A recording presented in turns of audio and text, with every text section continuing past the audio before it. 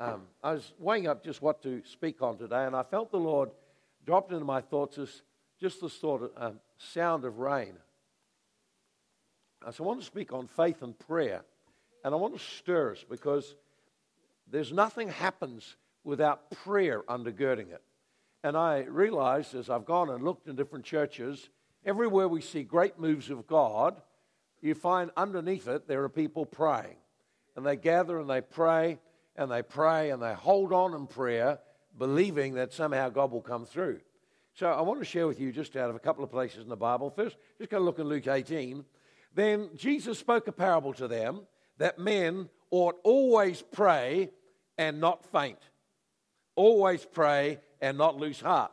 And he said there was a certain judge, a judge who didn't fear God nor regard man. So he's an ungodly man. And there was a widow in the city, and she came to him and say, "Give me justice over my adversary."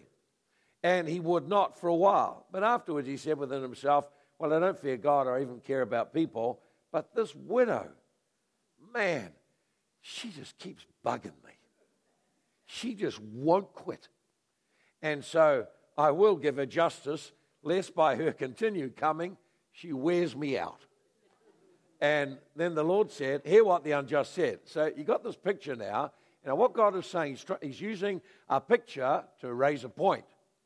And the point he's trying to make is this: prayer is important. And never quit praying. Don't give up when you don't get a breakthrough straight away. And so he uses the story of an unjust judge. And the unjust judge, the ungodly man, doesn't care about anyone, just cares about himself. But this widow just will not quit.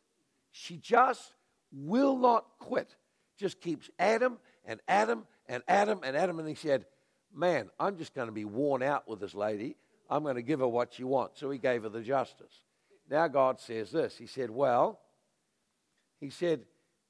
if the unjust man would do that, how much more will God, who's just, bring justice for his people, who cry out for him day and night? So notice, persevering prayer. He said, "I tell you, he will avenge them speedily. Nevertheless, when the Son of Man comes, will he really find faith on earth?" So Jesus' exhortation is that we need to be people of prayer. Prayer, not only its first purpose is to bring intimacy with God, to bring us near to him so we enjoy him and hear his voice. So in our prayer life, there should be powerful prayer that breaks open hard heavens and brings us into the presence of God in such a way we can commune with him and hear his voice. There's no relationship as satisfying if it's not two-way. So one of the things that helps is when you've learned to build strong prayer, strong praise, strong praying in tongues, learn how to wait on him and worship him and listen for his voice. One of the best ways to do that is through journaling.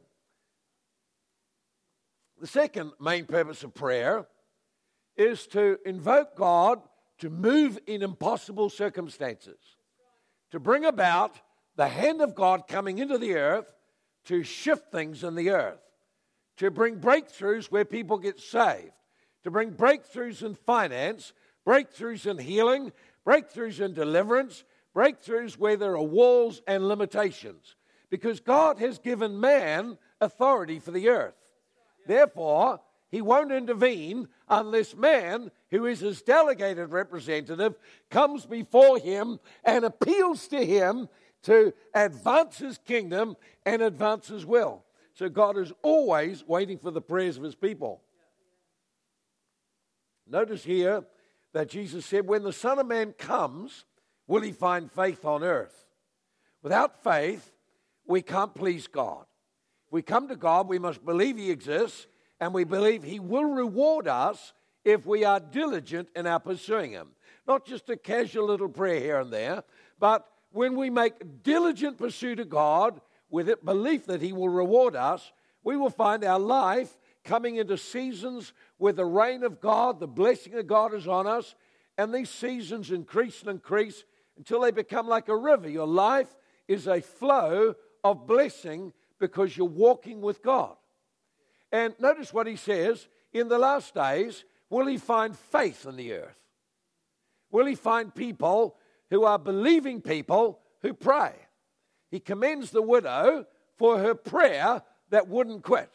He commends the widow because she had faith that she would get her prayer answered, and she refused to quit when there was a bit of resistance. She refused to give up when it got a bit tough.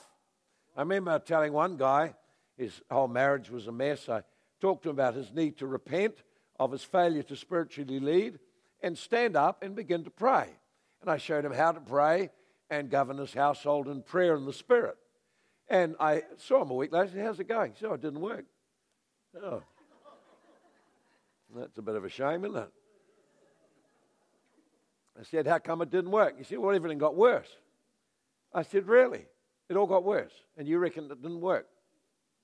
I said, can't you see that there have been demonic powers sitting in your marriage, creating havoc in your relationship, and they've been entrenched for years, and the first time you step up and they go boo to you, you back down? What kind of man are you? I said, you have just discovered that there are hidden spiritual powers making it difficult for you to build a great marriage.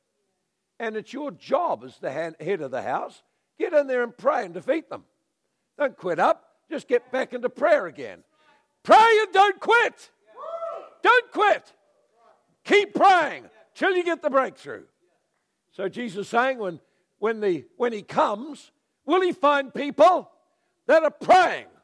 Because the Bible tells us in Matthew chapter 24 that in the last days, men will become very offended and betray one another. So one of the things you're going to find increasingly towards the end of the age are offenses and betrayals and injustice.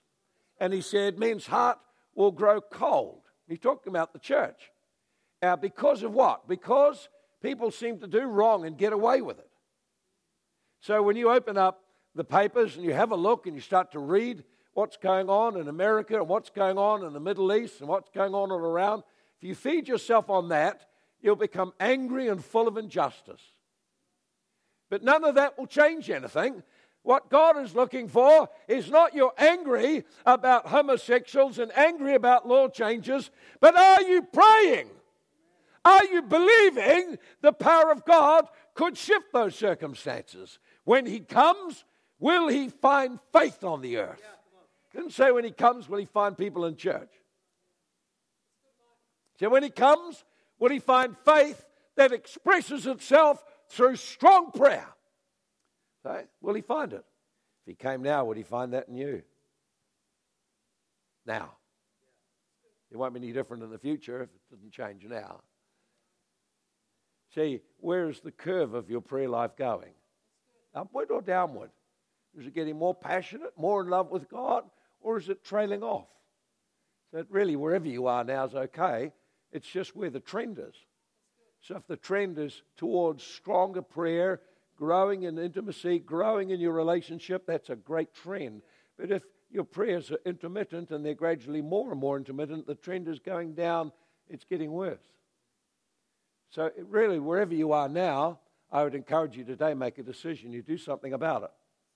See, so you notice she persevered. She stuck with it when it seemed like she was getting a no. And Jesus makes it clear, two things. Number one, persevering prayer will get results. Persevering prayer will get results. Eventually, you'll get a breakthrough. Secondly, the importance of faith. You must be praying prayers that are filled with faith, filled with confidence that I am praying the will of God. And so to do that, you need to know the will of God. You need to know what God has to say. So rather than be disheartened because a situation is difficult, disheartened because someone's got a bondage in their life or they've got brokenness in their life or disheartened because the marriage isn't working or struggles in the finances, start to find what God has to say about his will. He delights in the prosperity of his servants. Well, that's good. So therefore, I'm going through hardship. I need to pray till there's a breaking through and prosperity comes. And in my praying, I need to find God's will and call it into the earth. That's one of the roles he's given man, to work with him in prayer. Now let's have a look over in 1 Kings chapter 18. 1 Kings chapter 18. So prayers become filled with faith when we know they're prayers that are in line with the Word of God. We are calling in the kingdom of God. Thy kingdom come. Thy will be done. Not just a matter of praying for all the things you want or would like to have. It's a matter of discovering, because your life is consecrated and aligned with God, what he wants for you. And then persevering. You know, sometimes it takes years to get the breakthrough, but isn't that great when it comes?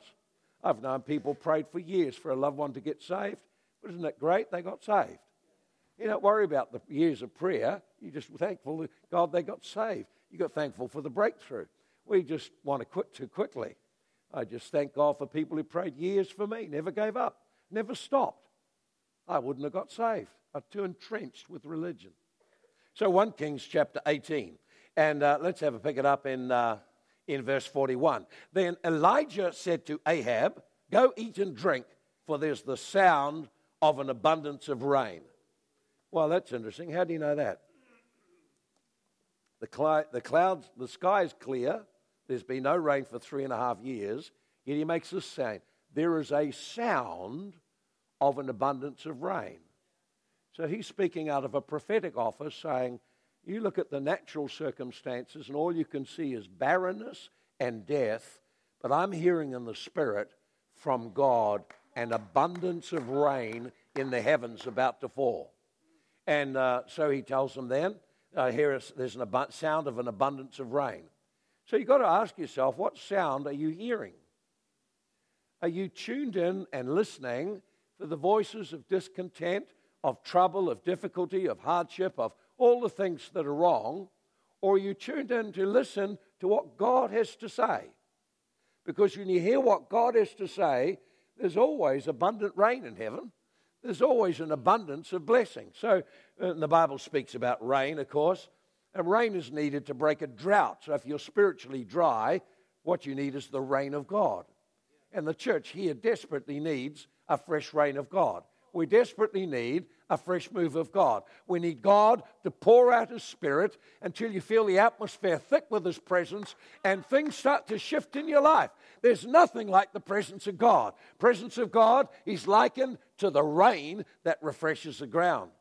So he said, number one, rain is needed to break the drought. Number two, rain is needed to heal the land. You have a look at places where it's barren and dry, there's been no water. You can't grow anything there. The land just withers up and dries out, becomes brown, there's nothing grows there, can't sustain life. So the land needs rain. The land of your heart, of your marriage, of your finances needs the rain, the blessing of God. When God's blessing comes on it, it is just amazing how it all shifts and shifts so very, very quickly. And thirdly, we need the rain of God to produce a harvest. See, it's the movement of the Spirit of God that gets people saved.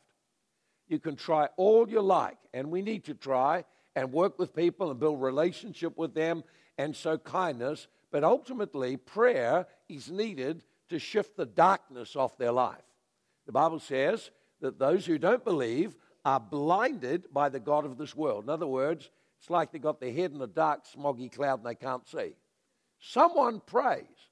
So we've noticed when we've gone to churches now where they're rapidly growing and receiving a harvest, there's quite a number of things they do, and so it's never just one thing. But one thing that keeps coming up everywhere is there is strong, persistent, focused prayer. Strong, persistent, focused prayer.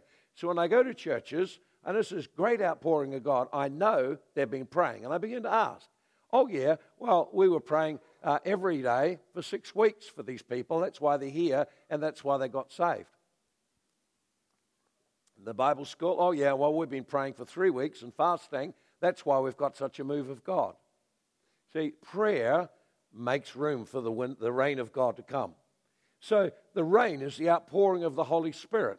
And when God's Spirit starts to come upon you in a fresh outpouring, you have no idea how released you get, how free you get. Of course, the weeds grow as well. Things that are not right in your life spring into sight. That's a chance to repent. Get rid of them. things which have been hidden in the ground pop up, a chance to get rid of them. When you get the rain of God, then joy comes. There's just God is moving around my life. I feel His presence. As I talk to people, they're responding now. You know, that person I've been praying for and he's given me such a hard time, suddenly said, yes, I'll come to church. It's like lots of things change with the rain of God. The ground suddenly starts to produce a harvest. We want a harvest without a rain. It doesn't happen. We need the rain. We need the rain. So there's a real desperate need for us. Now notice Elijah heard a sound. In other words, he had two things that made him so confident. Number one, he had prophetic intuition. In other words, through listening to God, he became aware of a shift in the spiritual atmosphere, a shift in season. He was aware that rain was imminent. He said, I can hear the sound of an abundance of rain, not just a little bit. He said, this is a great outpouring of rain. But we know also that not only had he got an intuition in the spirit, but he had heard clearly from God. Because in verse 1, God spoke to him in 18:1, go present yourself to Ahab, and I will send rain on the earth. So he had intuition. He had a word from God. He had a clear word from God. He knew exactly what God wanted to do. So have a think about what you're listening to and what you're hearing. Are you hearing what God says He wants to do, or are you hearing about the problems? Are you hearing about the things that are wrong, or are you hearing this is what God wants to do? And if you're hearing what God wants to do, it's not automatically going to happen. When you discover the will of God, it doesn't mean automatically it'll take place. You can know that it's God's will to bless you, and it's very true that it is God's will to bless you, but it doesn't automatically happen. It's God's will to heal people. That doesn't automatically happen either. It's God's will that people be delivered, but that doesn't automatically happen either. It's God's will to bring breakthroughs in your life, but it's not automatic that it happens. In other words, there's some part we play in it. And the part that we play is believing prayer. Now notice, he had a clear word from God, I'll send rain. So the first thing he did was he spoke the word that God had given him. I hear a sound of abundance of rain. Now he's saying that in a drought. What do you think people think of that? See, faith people who are in faith, have heard from God and they say it'll be as God says. So I am holding a confession of faith over my life and situation. One of the ways you build your life with God is you take God's word and speak it as though it is reality in your life. You begin to declare over your life the life you believe in God for. You build the gifts of the Spirit over your life that way. You build your strength in God that way. We meditate in the Word of God and speak it out. Someone has to speak it out. Your mouth is what releases things into the earth. God had a plan how to build creation. The Spirit of God was brooding. There was a sound. But someone had to speak. And when the word came forth, that's when heaven started to move. So faith people will always speak a certain way. They pray answers, not problems. They pray solutions, not difficulties. They pray God's word. I believe it shall be done unto me according to what God says about me. And so there's a strong holding the word of God. And that you do that over your finances, over your marriage, every area of your life. But notice now, he didn't presume that because God had said it, it would automatically happen. Notice then, it says, he went up the top of the mountain by himself, and then he bowed down on the ground and put his face between his knees, which is almost like in the position of a woman giving birth, crouched down, and he began to pray. And so he poured himself out in prayer. And notice what he did. He prayed, he prayed, he prayed. And he would be declaring God's word, speaking out the word of God. We've got the ability, of course, to pray in tongues, so we can really pray. So then he prayed. Then what he did was, let's have a look and see if anything's changed. You do that when you pray for people. Pray for them. Has anything changed?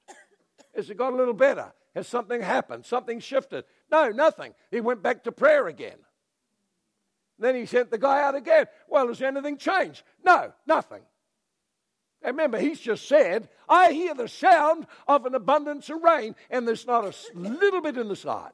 There's no clouds. There's nothing but clear blue sky everywhere as far as the eye sees. Dry ground, dead cattle, clear blue skies. He goes back to prayer again. Comes back, is there any sign of anything yet? No, nothing. Well, maybe 3 times you'd be thinking, oh, well, I've really blundered, I've really messed up. I think we'll just call it a day. I'm sorry, guys. I got the fire bit right, but not the rain, He didn't stop, you see. He held on to what God said. He began to pray again. A 4th time, a 5th time, a 6th time. Imagine at time 6 if he'd stopped. It was like Naaman the Syrian had to dip in the river 7 times. And when you get to the 6th time, you think, well, this is really crazy. I want to go. See, it's easy to give up when we've prayed and looked and see nothing. But we must persevere. When you know clearly what the will of God is, then you hold that will in prayer and you call forth the will of God and you pray persistently, thanking Him, His will be done. Father, thy kingdom come, thy will be done in this situation. And then, what did he see? Did he see something great? No, he didn't. Most moves of God start with something very little. You'd be amazed. I've been in lots of meetings where there's been big moves of God, and you know what? They always start with something little. They start with one person. One person. One person often is the key for God moving in a meeting.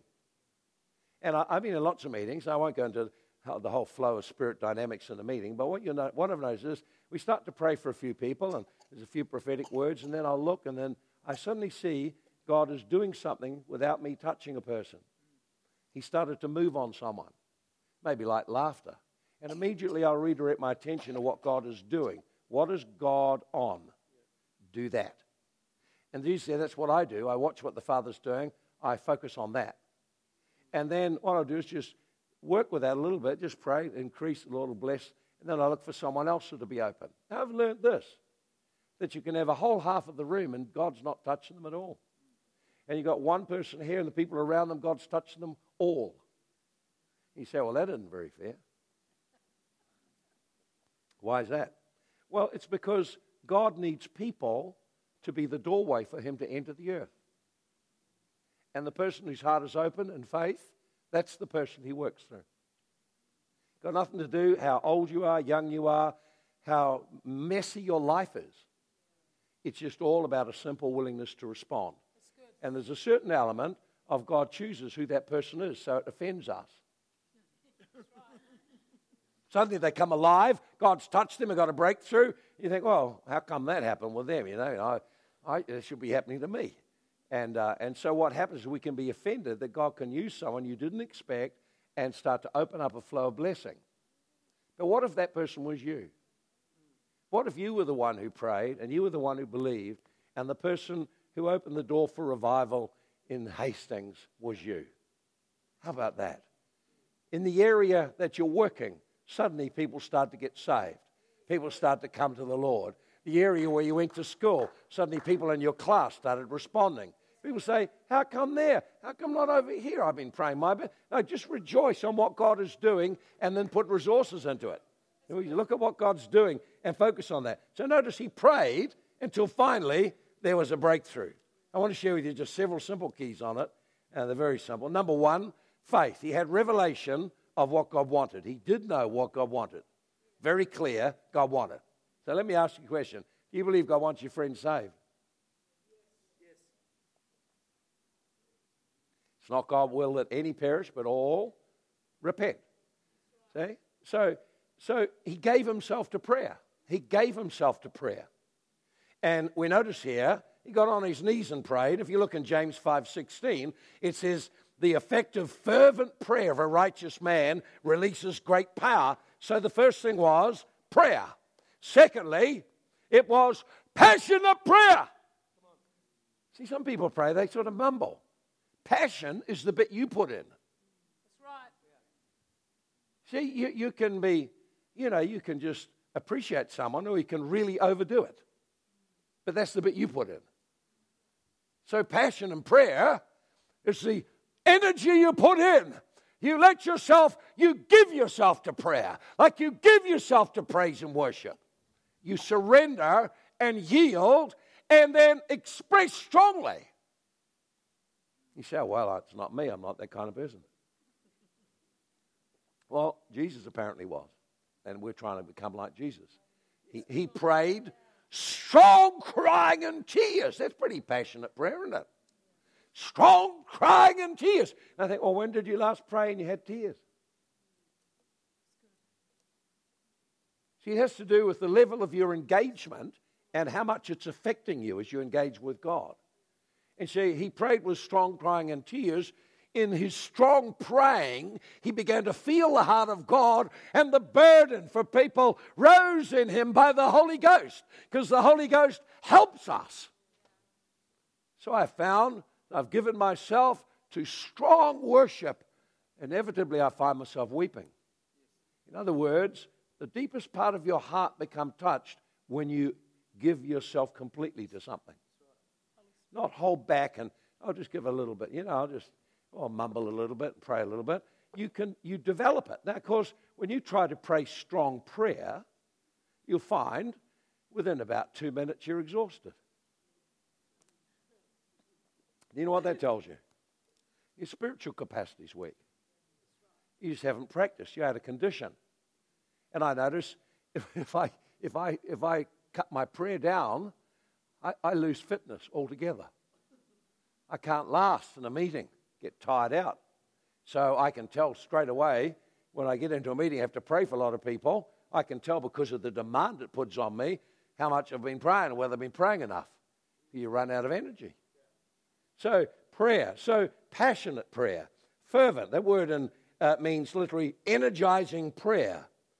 Strong prayer, passionate prayer. And it says, now Elijah was an ordinary man with the same passions as us. In other words, Elijah was just like us. He wasn't something special or anything like that. He had his own struggles. He had his own fears. In fact, when Jezebel went boo at him, he ran away and he hid and said, I'm not coming out. I'm hiding in the cave. That's it. It's over for me. So, I mean, you can identify with running away, can't you? Identify with being scared. You can identify with not wanting to go out there and be involved. We can identify. He's a man like us. He said, nevertheless, he prayed passionately. Passionate prayer, strong prayer. You raise the level in your prayer. So what about doing something, one, to get consistency in your prayer, two, to begin to raise the passion and the level of it. Third thing is persevering prayer. He went out 7 times. That's really persevering. He just kept at it and would not quit, which is exactly what Jesus said. I would that men would pray and not quit. Quitting is easy. Staying in prayer takes strength and confidence that God will honor his words. Staying in prayer is the evidence you really believe God will do something and there's no other place to go but him. It's absolutely true. There isn't any other place, is there? See? So Daniel, the other thing to realize, to persevere means literally to maintain your purpose in spite of the delays and obstacles and difficulties. Persevering prayer. Passionate prayer, persevering prayer. Now think about Daniel. Daniel got a clear word from God, but he had to pray for 10 days before he got the breakthrough. So there was a gap between God saying, I'm going to do it, and then it happening. And what was required to bring it about was prayer. Prayer was what brought it out of heaven, past demonic resistance, and into the earth. Same for Elijah. He prayed and prayed and prayed. Then the third thing is this. So number 1, passionate prayer. 2, it had to be persevering prayer. 3, faithful prayer. Here's the fourth one here. It was targeted prayer. He didn't go praying about, oh, God bless the people over there, and God bless and help the poor widows over there. He didn't do that. He says, one thing I'm after, rain. So now when you pray, you should be able to know whether there was an answer or not. So if you pray a general prayer, there's no faith in it. See? It's like if I'm praying for someone to get healed, they either got healed or they didn't get healed. They got better a little or they didn't get better at all. But a lot of people, they come up for prayer and you say, what do you want? What do you believe in God for? I don't know. Whatever, just pray whatever God wants me to have. Listen, there's no faith in that at all. That's not faithful prayer. Faithful prayer said, this is what I'm believing God for. This is what the need is. I'm believing God will do this for me. See, so he was believing God would pour out rain. And then he said, oh, yeah, I see a little bit, nothing to be worried about. It's not really rain, just a little wee tiny bit of a cloud. You can barely see it. If you look hard, you'll see that little wee spot in the cloud in the distance. He said, lads, get up and run. There's going to be an immense amount of rain. He told the king, have a good feed because you're going to get a fast chariot ride now. And, of course, then the rain came and it literally thundered and it poured down. And he had to the guys all had to go for it because otherwise they'd be trapped on the plain, which is where the plain of Jezreel, where the chariots had to go to the city. He'd have been trapped down there with all the heavy rain, bogged down in the mud. There's a big plain there, and so it's a long distance he had to go. But notice there was this heavy deluge, huge deluge. Now that tells us something else, that breakthroughs start very little. Just the littlest indication something's changed tells you a breakthrough. So sometimes I'm praying for demons or praying for people to be free of demons. I've had them just, nasty glares. We had one young guy, and he'd been playing these violent video games and also games where you play a role play of a sorcerer. And so I saw some people praying for him. I just pointed over to him and said, spirit of witchcraft. And then with that, he went, like that. And he turned and his hands all went into claw shape. And then he started to glare at me. And they had to restrain him. He wanted to run and kill me because of the violence and the hate. So we prayed for a little bit. And then I just saw just a little movement of the eyes. And I knew the demon was bowing down. And I then seized it, pushed it hard, and he's gone. So many times breakthroughs are just little things. That's right. And so focus on what God is doing, what he's not doing. Put your attention on what you see God doing that we can say thank you and encourage. Don't worry about all the things that aren't right and aren't happening. It was one of the biggest adjustments I had to make after I came out of university in physics training, was to stop focusing on the things that are wrong, focus on what God is doing, and keep your attention there, and there'll be more of it. Focus on what he didn't do, and you grow into unbelief, and nothing happens at all. So we have to be encouraged by the little. Encouraged by the little. Amen. So let me just finish with just this then. His prayer of intercession for the nation was preceded by something else. See, what positioned him to bring a breakthrough for everyone else was he did something first. Here's what he did. It says in 1 Kings 18, he repaired the altar of the Lord that was broken down. An altar is a place of sacrifice. It's a place of commitment. It's a place of meeting God. It's a place of consecrating your life to God. Lord, I belong to you. You have paid a price for me. It's a place of surrendering to him.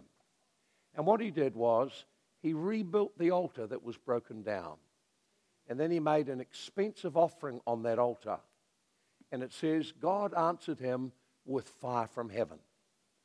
Now, no one can produce fire from heaven. There's no smoke machine can produce it. There's no hype can produce it. Fire from heaven is another way the Holy Spirit comes. He ignites a fresh passion in us. I believe we are needing to rebuild the altar again.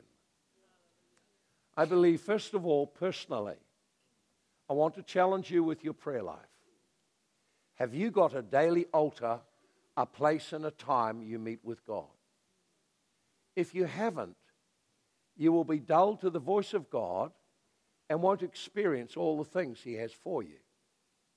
You'll be missing the opportunity to commune and fellowship with someone who loves you and can give you perspective in life. You'll be cut off from the life of God. You literally, when you have no altar in your life, you end up, like I was when I was younger, I'd just go to church. And then that's it. Went to church, done my Sunday thing, gone home, did something else.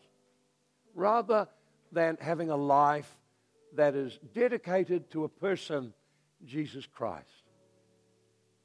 So, personal altar. Do you need to rebuild a personal altar in your life?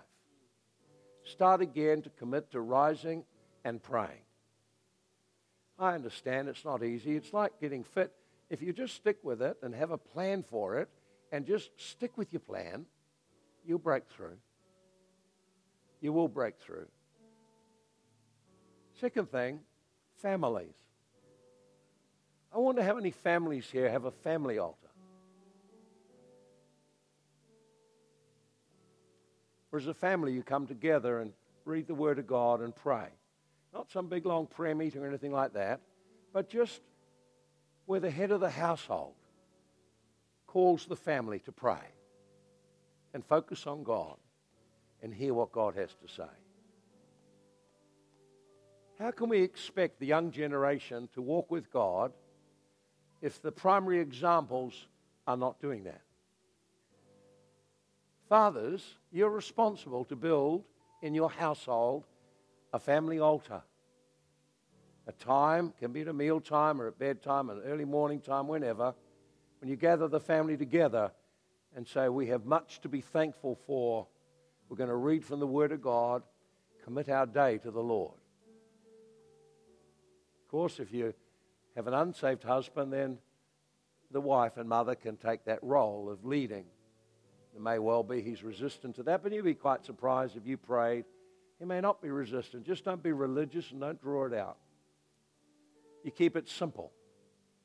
Little simple conversation prayer. If there's nothing happening, you can do better than that. We could all do better than that. Now, fathers, you may say, well, I haven't really got much, I'm not really walking so good with God. I'm really struggling with my personal prayer life. Here's the question. Will you accept responsibility and find out how to grow from that position you're in? Or will you just use it as an excuse not to change? Fathers, the Bible's very clear. Christ is the head of the man, like the man is the head of the woman. God expects the man to take up spiritual leadership in the home. Doesn't mean doing it all. Just initiate and make sure things happen. Lead your family in prayer. Pray for your children. Pray for your wife. Simple prayers to bless them. I felt as I was praying that this is a majorly neglected function in many families here. And I encourage you to change that. Encourage you to change it. It's not hard to change. You just got to get the routine going, and husband and wife agree, look, we'll do it at this time, we'll do it at the same time every day. We had just Ergemeyer's Bible story book, and we would read it, and then we would pray. Just something.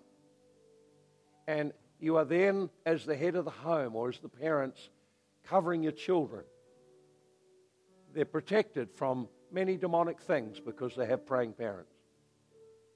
And then as a church, we need to pray. We need to be praying for a harvest of souls.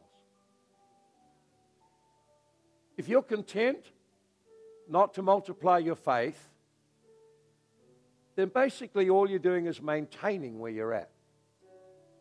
The church grows as one generation passes on their faith to another. And the first place is to pray. Now, of course, we can pray and pray this and pray that. This is how you're best to pray. Ask God to show you a few people, put them on your heart, and then pray for them by name daily. Believe for them to be saved. I was in one church, they've got a target of 300, and they've got this big 300 like you've got there, except it's got all these empty light bulb sockets.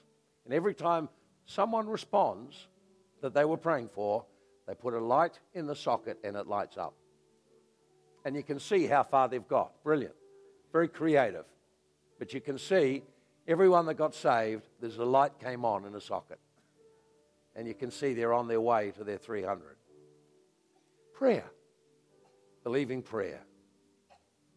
And Jesus said, I would that men would pray and not be discouraged and give up because they didn't get results immediately.